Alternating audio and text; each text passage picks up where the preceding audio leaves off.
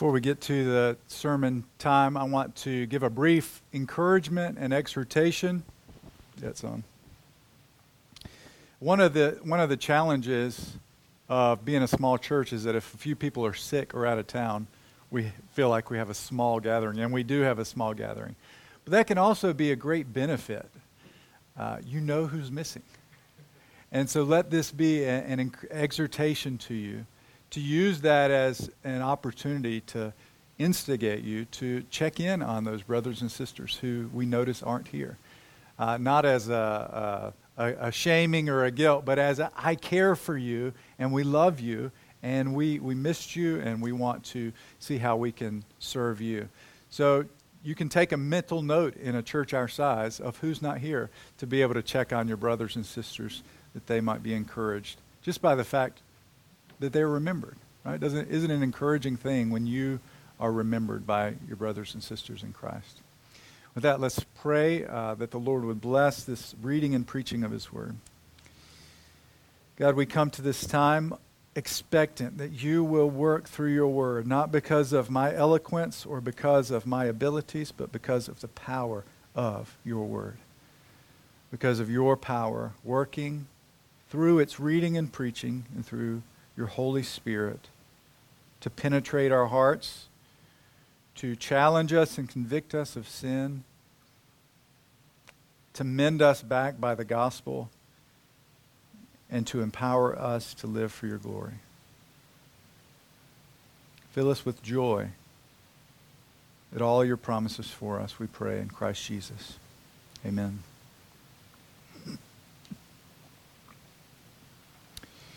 In the 2002 movie Minority Report, we get a glimpse of advertising in the future.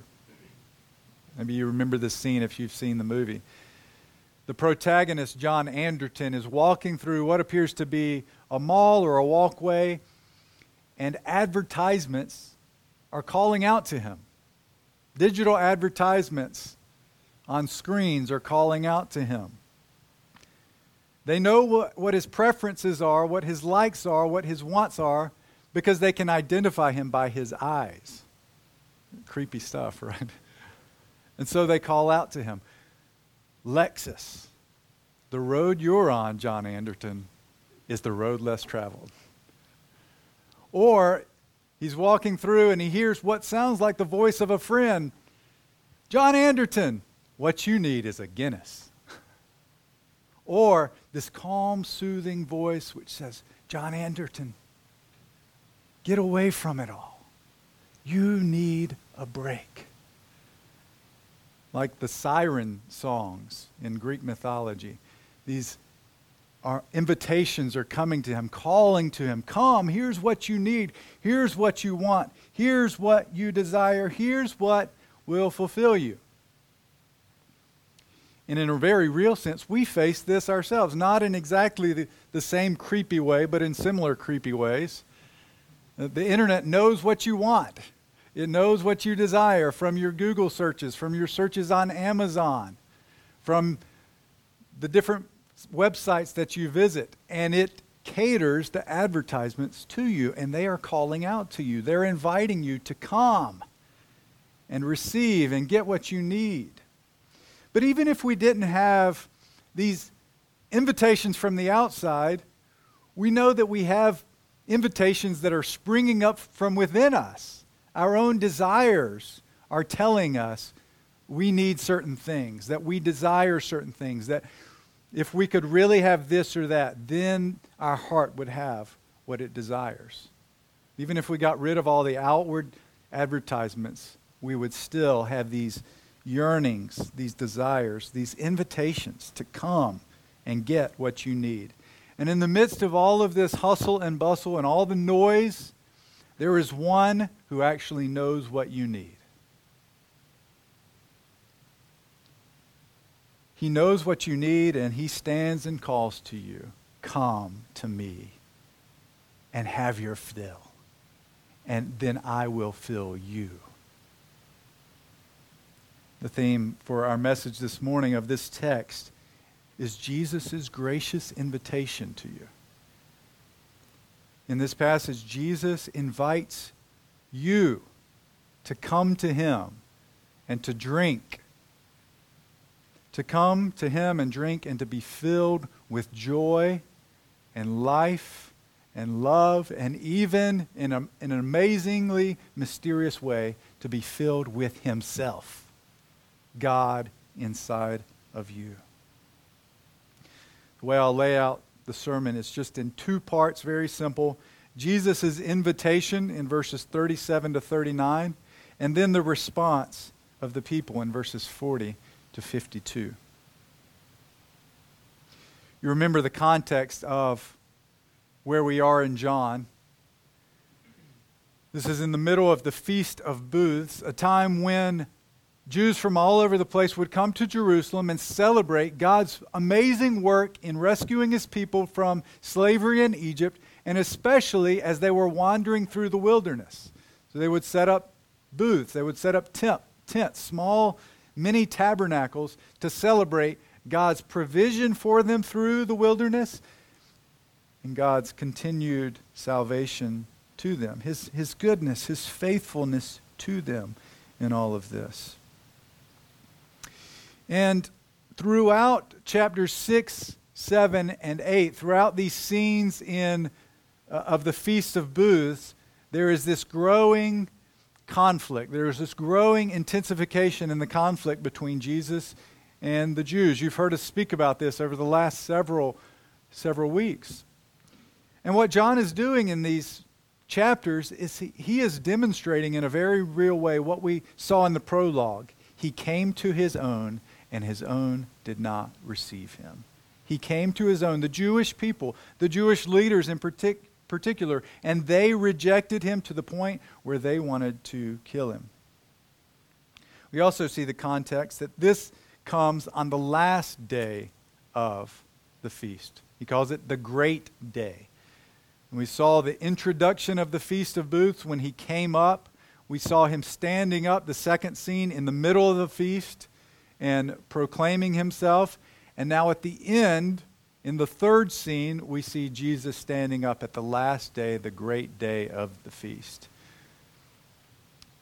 It seems that this would have been a sort of climax of the feast. You have the Jews who have come from all over celebrating God's glorious works of his people in the wilderness.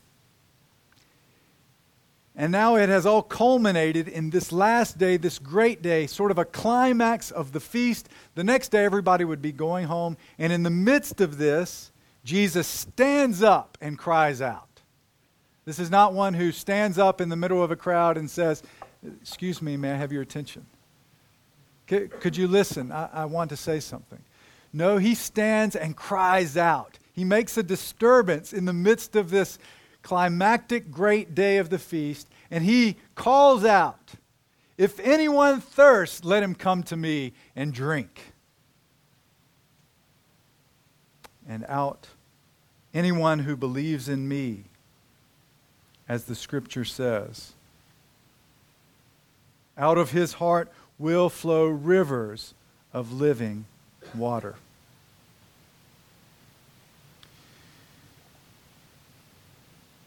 Notice, again, that Jesus is speaking in a metaphorical way, as he has been throughout, particularly the Feast of Booths, but throughout the Gospel of John. If anyone thirsts, come to me, let him come to me and drink. Notice also there's a condition to Jesus' invitation. He says, if anyone thirsts. The first condition for coming to Jesus and drinking is having thirst, having a real desire spiritually to be filled. This is not a category that we don't have. Even today, there's some of the common lingo is, this person is thirsty. And it sometimes refers to social media. When somebody keeps posting selfies of themselves, they're thirsty for attention. They want recognition for who they are. They want compliments. They want likes, as many likes as they can get. They're thirsty. See, they have this inward desire for attention. Well, that's one aspect of having thirst, of having that desire. But we can see how that would manifest itself in other ways. We have thirst for things. We have thirst for power. We have thirst for possessions. We have this desire. And this is a condition of coming to Jesus, having a thirst, a desire, and I would probably say a spiritual hunger and thirst to be fulfilled. And that is a condition of coming to Jesus. It's a general call to everyone, but it's a call to recognize that something is lacking in you, that you need something beyond what you have. The condition is thirst, but then there are two commands which follow. These are verbs in the imperative, third person imperative. So we often think of imperative as you come to me, but he puts it in the third person. Let this one come to me. And the second command, let him drink. As we've said, he's speaking metaphorically. And we've already seen how coming to Jesus is a parallel statement with believing in Jesus. And we could take to drink as parallel and similar in meaning to eating of Jesus. And so we have these ideas of coming to him in faith, and also a faith which is a delight in him and enjoying him, a being fulfilled. When you're thirsty, when you are parched and your mouth, your gums are clinging together and you're exhausted, what is it like to take a drink of water, something refreshing that fills you? It is satisfaction, it is joy, it is being fulfilled in what you have received. And in the same way, he's calling, come to me and drink. What should have been echoing in the minds of the Jews at that time, what should be echoing in our own minds, comes from Isaiah 55, 1 through 3. Come, everyone who thirsts, come to the waters. And he who has no money, come, buy and eat. Come, buy wine and milk without money and without price. Why do you spend your money for that which is not bread, and your labor for that which does not satisfy? What an amazing question, brothers and sisters. Listen diligently to me, and eat what is good, and delight yourselves in rich food. Incline your ear and come to me. Hear that your soul may live, and I will make with you an everlasting covenant, my steadfast, sure love for David. What's amazing about that parallel is that Jesus here is putting on his lips the words of Yahweh himself. He is Yahweh in human flesh. The Jews should have taken note of that and recognized the amazing nature of his claims. Come to me, God in human flesh, and drink and be satisfied. The surface meaning, or the first layer of meaning, I take to be this. Jesus' invitation is an invitation to come to him in faith, being satisfied with everything that he is for you. Every thirst that you have, every desire that you have was meant to find its fulfillment in Christ, not in these other things that we pursue. And yet there is a deeper layer of meaning here in Jesus' invitation. And we know that because John tells us. He tells us how we should further interpret this invitation of Jesus in verse 39. Did you see that? Now this he said about the Spirit. Now this is inspired commentary on Jesus' words. We should always pay attention when we get that, because usually we have to depend on the books of man, which are uninspired. This is the inspired commentary on Jesus' words. He said this about the Spirit, whom those who believed in him were to receive, for as yet the Spirit had not yet been given, or as the Spirit was not yet, because Jesus was not yet glorified. In other words, John is wanting us to make the connection between Jesus' words and this invitation and the gift of the Holy Spirit. We should see the other layer. We should see the layer of coming to him in faith and delighting in him, but we should also see the layer of the gift of the Holy Spirit in connection with Jesus' words out of his heart, the one who believes in me, out of his heart will flow rivers of living water. Well, what should we think about then in concerning Jesus' words, connecting them with the Holy Spirit? Of course, we should think of Ezekiel 36. I will put my spirit within you and cause you to walk in my statutes and be careful to obey my rules.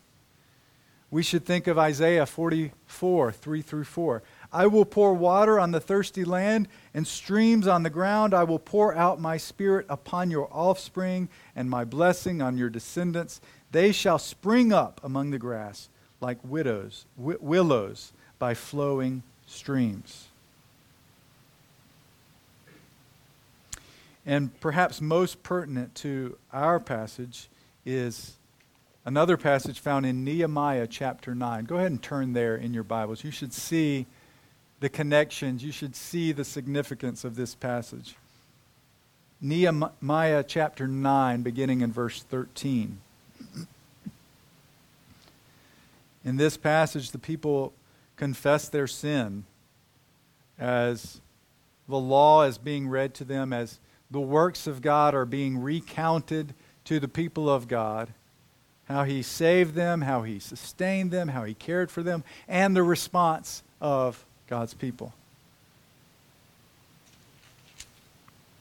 The scripture says, you came down on Mount Sinai and spoke with them from heaven and gave them right rules and true laws, good statutes and commandments, and you made known to them your holy Sabbath and commanded them commandments and statutes and a law by Moses your servant. You gave them bread from heaven. Does that sound familiar to the chapters we've been looking at?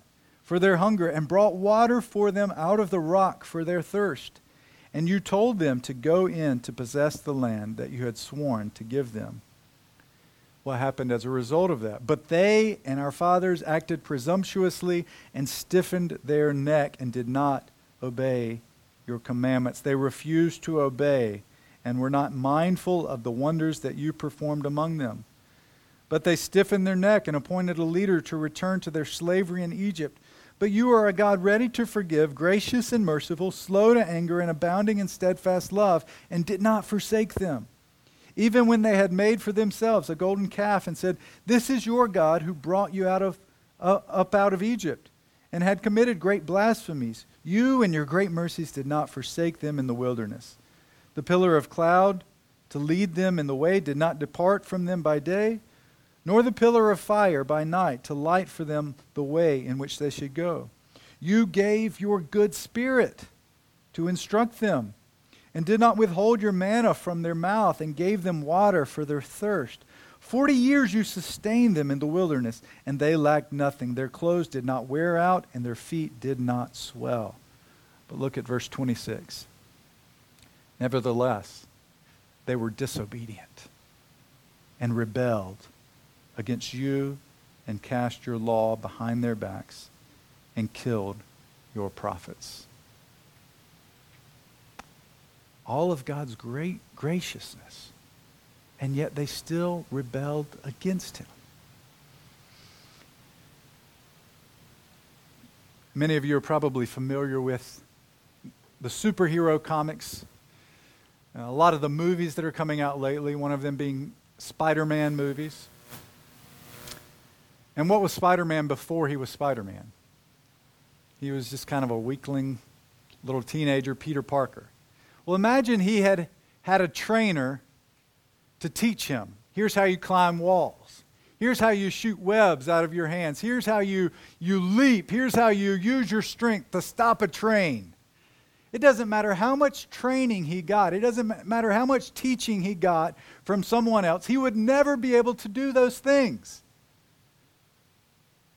And yet, when in the fictional stories, he's bitten by a radioactive spider, the venom gets inside of him, he now has the ability to do all those things. Any amount of teaching, any amount of leading wouldn't have gotten him there, but once he gets it inside him, then he has the power to do all these amazing things. God led his people through the wilderness. He gave them manna to eat. He gave them food to eat. He sustained them. He gave them water from a rock. And the scripture tells us the rock was Christ. He did all these things for them, and yet it did not result in their obedience. It did not result in them living for the glory of their God who rescued them.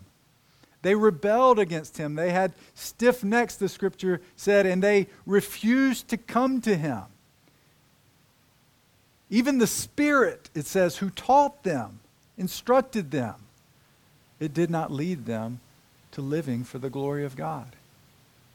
And yet what we have here in John chapter 7 is Jesus proclaiming that he is what we need. Come to me and drink.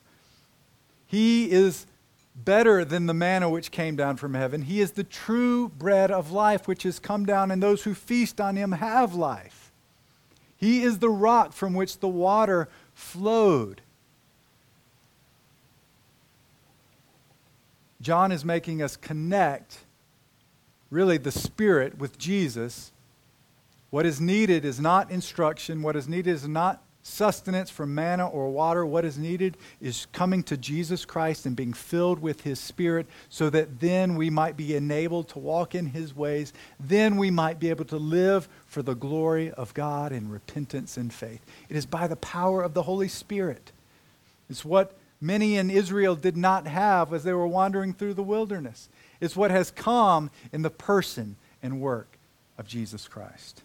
All of the Old Testament stories, the Exodus out of Egypt, the wandering in the wilderness, the manna from heaven, the water out of the rock, all of this points to Jesus Christ and what we need in him, brothers and sisters. You need him more than you need anything else in this life. What we needed was the Holy Spirit inside of us to change us, to make us willing even, to empower us to trust in him and to love him. Now, John says that he spoke of the Spirit whom those who believed in him were to receive, for as yet the Spirit was not, because Jesus was not yet glorified. What does he mean there? He is speaking of coming to Jesus, having faith in him, drinking from him, and Jesus pours out his Spirit upon his people.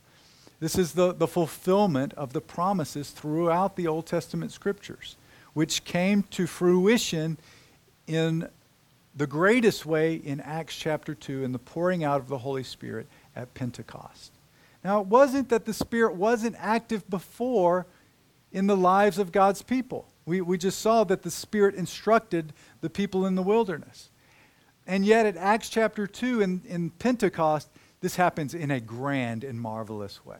It happens in abundance, and it happens not only with ethnic Israel, it happens with the nations. It happens with people who are not a part of this ethnic people Israel. It signals a new work of God and the fruition in a greater way than ever before of the Holy Spirit which is poured out on his people. And it won't happen until it says Jesus is glorified.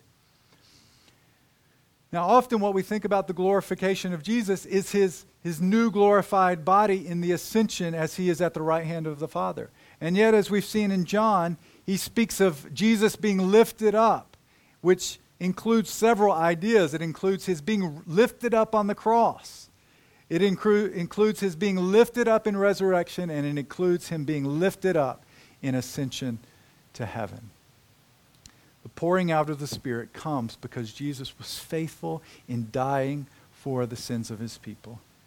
God was faithful in raising him up and drawing him into heaven with him.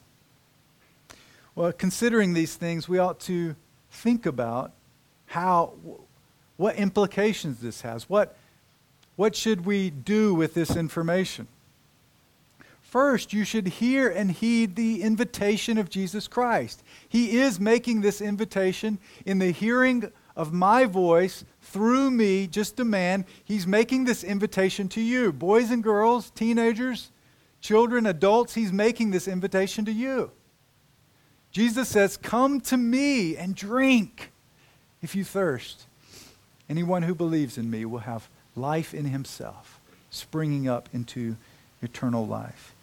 Hear and heed the invitation, friends and brothers and sisters. Come to Jesus. Drink from him. Be satisfied in who he is for you. The flip side of that is that we would forsake all other invitations. These desires that are at war within us, that are pulling us in different directions, that we would forsake those desires, that we would forsake those invitations. Now, I want to give a little nuance here, though, because the desire in itself are not bad. Jesus himself says a condition is thirst, having that desire. And really, we were created to have desire, but it's supposed to find its fulfillment in Christ. What has happened is a distortion of our desires. They've been turned in wrong directions. We've not kept them in moderation, and we have not kept the end as Christ. We have instead terminated our desires on the things themselves rather than seeing good gifts from God. So we should be very careful to moderate our desires, yes, to have control over our desires, yes, but ultimately that our desires would be fulfilled in Christ, even as we enjoy the good gifts of God. They are meant to point ultimately to Christ. And then a second implication or application is don't let familiarity become familiar. So familiarity has a couple of different senses. One is closeness or intimacy. Another sense of familiarity is mundane. We have familiarity with God in that he has indwelled us if we are in Christ. The Holy Spirit of God lives in you, brothers and sisters. In that sense, it is very familiar. He is not only around us, he is inside of us, and yet all too often that can become a familiar or mundane idea. Don't let that happen. Don't let the wonder and the awe get lost on you. Are you kidding me? The Holy Spirit of God lives in you. Well, what does that mean for how you live from day to day with the knowledge of the presence of God with you and inside you? What does that do for you when you face temptation to sin? When you recognize the Holy Spirit of God lives inside of you? What do you do when you feel guilt over your sin because you know you didn't yearn to desire that thing, or you didn't yearn to speak in that way to someone else? You didn't want to do that, and yet you sinned. The Holy Spirit of God dwells in you. You have peace with God through Jesus Christ. Do not let familiarity, intimacy with the Spirit become a mundane and ordinary thing. It is a supernatural and glorious thing we should remain in awe of. Study Scripture together concerning the Holy Spirit. Get together with a brother or sister and read a book on the Holy Spirit. Be careful to discern what you read, and yet be filled with wonder at the teaching of the Scriptures concerning the Holy Spirit. We should not forget or let this become mundane. Well, let's look at the response of the people in verses 40 through 52. And this is a shorter section, so just to let you know if you needed a little relief. Notice the response of the people to this glorious and gracious invitation of Jesus. There are divisions among the people. There are divisions among the crowd. This is the Christ. Hey, but what is the Christ to come from Galilee? That doesn't make any sense. The Christ is supposed to come from David and Bethlehem, the village where David came from. So there was a division among the people. There's silence here with John. Did you notice that?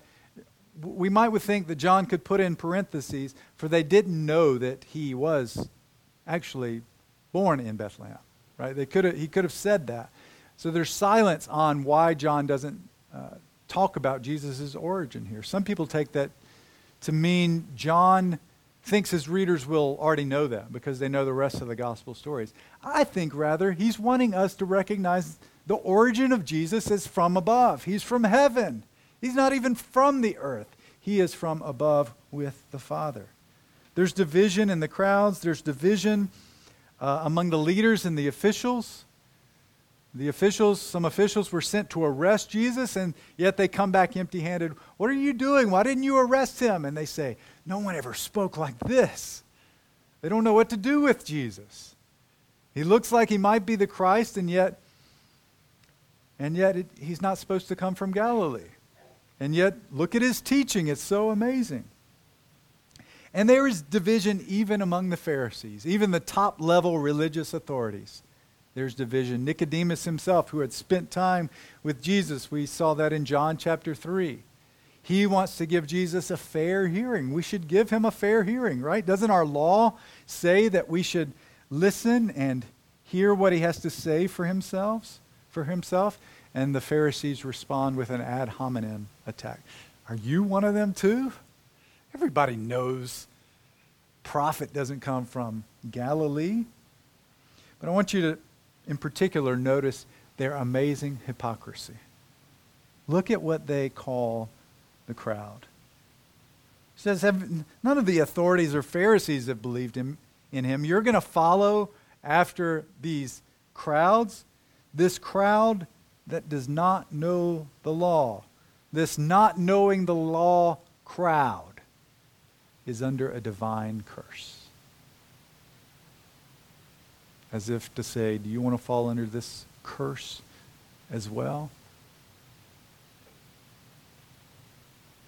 The irony here is that the crowds, you can tell they have some knowledge of the law actually, and some of them seem to be connecting the law with Christ. Some of them seem to be on the verge of believing in him. They are making the connections to the law with Christ. They don't know the law. They are under the divine curse. It is we Pharisees who know the law, and we have the favor of God. But we know, brothers and sisters, it is the exact reverse. It is not by knowing the law that one is removed from the curse of God. We could say it's by doing the law that you escape the curse of God, and yet none of them did the law. They claimed to know the law, yet they failed to see how all of the law and prophets pointed to Jesus Christ, the one who fulfilled the law. They didn't know the law, it turns out. They didn't keep the law, and they were under the divine curse. They think they know what they're talking about, but they do not know God. I'm going to get back to that when it comes to an application, but first I want us to consider a few applications concerning the response, this response to Jesus' gracious invitation. And the first is this: in your evangelism, in your speaking to others about Christ, about the gospel, don't be afraid to give an invitation. Right? As far as I know, we've never given an invitation in the traditional sense of the word, like come forward here at this church.